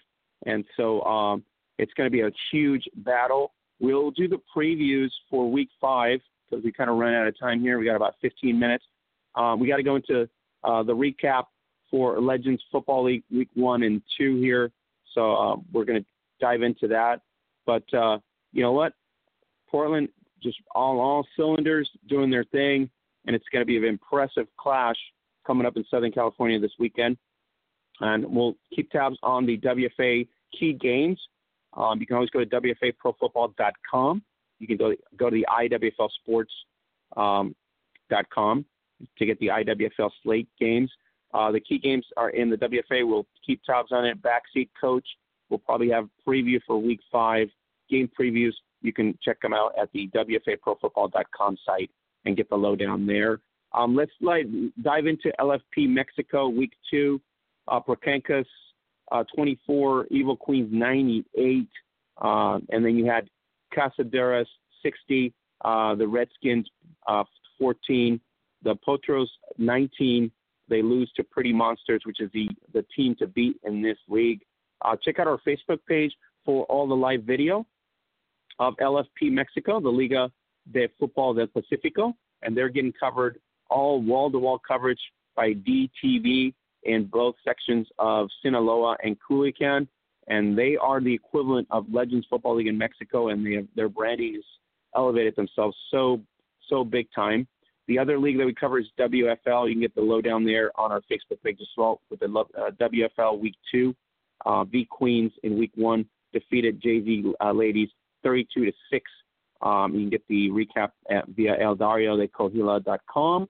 Red Devils took care of Vaqueras 29-6. You get the Week 3 slate going there on our Facebook page. So let's go ahead and dive in here to Legends Football League Week 1.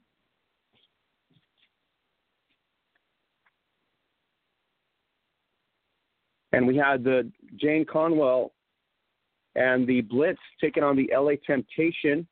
Coming into this game, Los Angeles literally depleted, did not have Ashley Salerno in their corner. So both teams came in the game missing key personnel.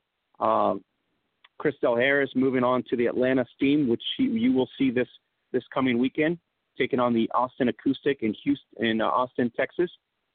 As the Acoustic go in back-to-back weeks trying to look for their first win.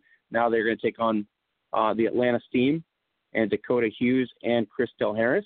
So the Blitz just basically took care of business against the Los Angeles Temptation. Kiara Patterson played not so well. Coach Tui came in with pretty much not a very good game plan, and their offensive coordinator was really ineffective. Both offenses started slow, with LA's Patterson committing turnovers on the first offensive series. Chicago moved the ball effectively between the 10-yard lines, but obviously would not do very well in the red zone. The Blitz managed to mount a 5-play, 23-yard drive late in the first quarter en route to Javel Thompson for a 1-yard TD run, giving the Blitz an early 6-0 lead. Jane Caldwell, while not doing so well on the sky, showed considerable improvement over last year by managing the offense to a touchdown drive on their first series in the second quarter. So calling on her own number for a 1-yard touchdown that led the Blitz to a 14-0 early lead. Los Angeles could not get anything going on the ground, so LA continues its offensive woes in the second quarter, not scoring a single point through 20 minutes of play. And so LA did not score its sole touchdown until 6 minutes remaining in the fourth quarter. That is not really LA-like. They have Delaney Hall. They had some weapons. Cynthia Smith was out, of course, but they had talent on there, and they just did not use it.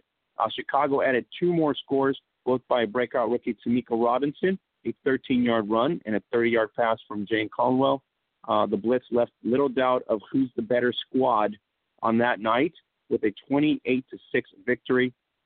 Los Angeles, they need to patch up this quarterback situation if Salerno's coming back or not. Patterson just didn't seem like she got enough reps. Backup quarterback Michelle Kenny actually probably looked like quarterback, but she did go 0 for 5 with an interception, which clearly not the answer. So we have quarterback issues in Los Angeles with the Temptation, which gave up 28 points on short field advantages that they gave the Blitz. They went 4 and out and committed turnovers all night. Chicago's offense left with great field position, and there you go. The result is LA just with a horrible situation. Offensive coordinator Rory Derry obviously needs to reevaluate himself first and needs to reevaluate the quarterback situation there in Los Angeles. And the lack of no Carmen Berceau and the lack of the line not doing a very good job just goes to show you that Los Angeles was not ready for this matchup. And Christel Harris not being in Chicago Bliss, Javel Thompson as a full-time starter was very impressive in her outing, as well as Chantel Taylor, Marissa Galladay, and Kristen Morrison up front on defense. And so they just take care of business. On top of that, game MVP Allie Alberts and the addition of Teresa Petrozillo just couldn't be any more worse. So big all-star defense secondary in Chicago. They're going to go very well this season. It's just a matter of how Caldwell plays. If she plays offensively well done, then this team is going to be the team to beat. LA lick its wounds, and they will face the rematch against them at home in Los Angeles on May 11th, which if the Blitz can get another win, that pretty much puts a damper on the Temptation season. So I'm hoping that that's not going to happen, but it looks like that more than likely is the situation. Week 2 of Legends Football League, the biggest story was obviously Danica Brace being named head coach of the Nashville Knights and the addition of KK Matheny, Stevie Schnorr, and MVP Jade Randall. So all the attention was literally on Nashville, and the game started and ended with offensive fireworks, of course, with KK Matheny and wide receiver Jade Randall picking up where they left off in 2017, connecting on a 30-yard touchdown bomb on the first play from scrimmage. Sort of looked like it was Chris Michelson in the arena making the play calls. I just don't want to say much about that, but I'm pretty sure that's what it was. And so you have Seattle West right off the bat. Matheny was not done there. She also connected with Danielle Hawkins on a pattern, and Hawkins took it to the house for 35 yards and later hit Randall again, this time for a 15-yard score. So at this point, the Knights were rolling. It just Dominic Malloy, you got Stevie the Bull Schnorr, both scored on the ground and more importantly moved the chains consistently throughout the night. Austin came into this game knowing it had to, produce itself in a better light, but defensively they were just taken advantage of. Offensively, they couldn't get anything done, and so as of late in the game, the only thing they could muster late in the game was really Leilani Lopez the story of the acoustic night late in the game, and she literally made an impact late to kind of keep it close. But there's a star there, and if they start using them, you're able to take care of that. Steph Wickett return at center was probably a benefit to them. And so the Knights now ready for a colossal matchup, returning to Seattle to battle Seattle Miss on Saturday, May 19th, a matchup that is being called the Seattle Fans Trader Bowl because of Chris Michelson leaving and Danica Brace being at the Knights and Keiki Matheny and the rest of the crowd being on the Nashville team. Austin has to pick themselves up because they get this weekend, they prepare for a fight to save its season. It does not get any easier as they go up against the Atlanta Steam and Dakota Hughes and the Ferrari, Chris Della Harris. So Coach Mike Oliveira still needs to figure out how to win here, and they have talent. They got to use offensive talent as much as possible. We will go ahead and recap Week 3, which is a clash of clashes, and you would have not thought of that at all considering the Omaha Heart versus the Denver Dream last year. So this year, the 7-6 victory by Omaha and Denver will be the LFL football night YouTube broadcast. That'll be Saturday, so you can check that out. It's Omaha Heart taking on the Denver Dream, a 7-6 tight game. You don't want to miss that coming up this weekend. And so Week 4, it's going to be in Austin, May 5th, Cinco de Mayo, and it is the Acoustic looking to keep their playoffs hopes alive, just like the Temptation, taking on the Atlanta Steam this Saturday. It's going to be at HEB Arena, and so that's going to be Coach Oliveira and the Austin Acoustics must win this weekend. We'll see how Deshae Winfrey and if they're using Leilani Lopez for their weaponry. So check it out, and we'll see if we can see Cassandra Bills kind of spread out and step up. So that's going to be pretty much the key matchup for Legends Football League coming up this weekend. So go to our Facebook page, check it out. We also have the German League kicking off. We got the Swedish League in action. You get the update there. Örebro Black Knights continue to dominate this weekend. And Division 2 in Germany kicked off this weekend. You get the results on our Twitter feed, as well as you can go to our Facebook page and check out the schedule there. So if you haven't visited our shop yet, make sure you go to Zazzle.com/Gridiron Beauties. Get your shirts, leggings, and gifts. Use daily code SAVEBIG. And you can also subscribe to Zazzle Black for free shipping. So take advantage of that. Don't forget to add us on Snapchat at Gridiron Beauty and follow us on Instagram as well. You are listening to the best podcast covering women's American football and NFL news weekly, and we are very proud to do that.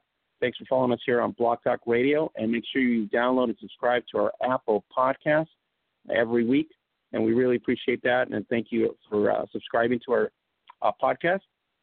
Don't forget to check out the playlist on our YouTube channel. Subscribe to our YouTube channel as well to get the alerts when that goes on for amazing shared videos of girls playing American football. So we want to thank Portland Shockwave quarterback Veronica Ferguson, DN Tess Bear, and head coach Tim Price for coming in, as well as the informative and always insightful Darren Stanky for giving us the insights on the Western Women's Canadian Football League. For our absent co-hosts, Holly Custis, Troy Wilson, Louise Bean, and Tracy Brick. This is Oscar Lopez saying we'll catch you here next week as we talk about more women's gridiron and playoffs in Spain and in Australia, as well as the full slate of Week 5 WFA and IWFL. So see you guys here next week. Have a great weekend, everybody.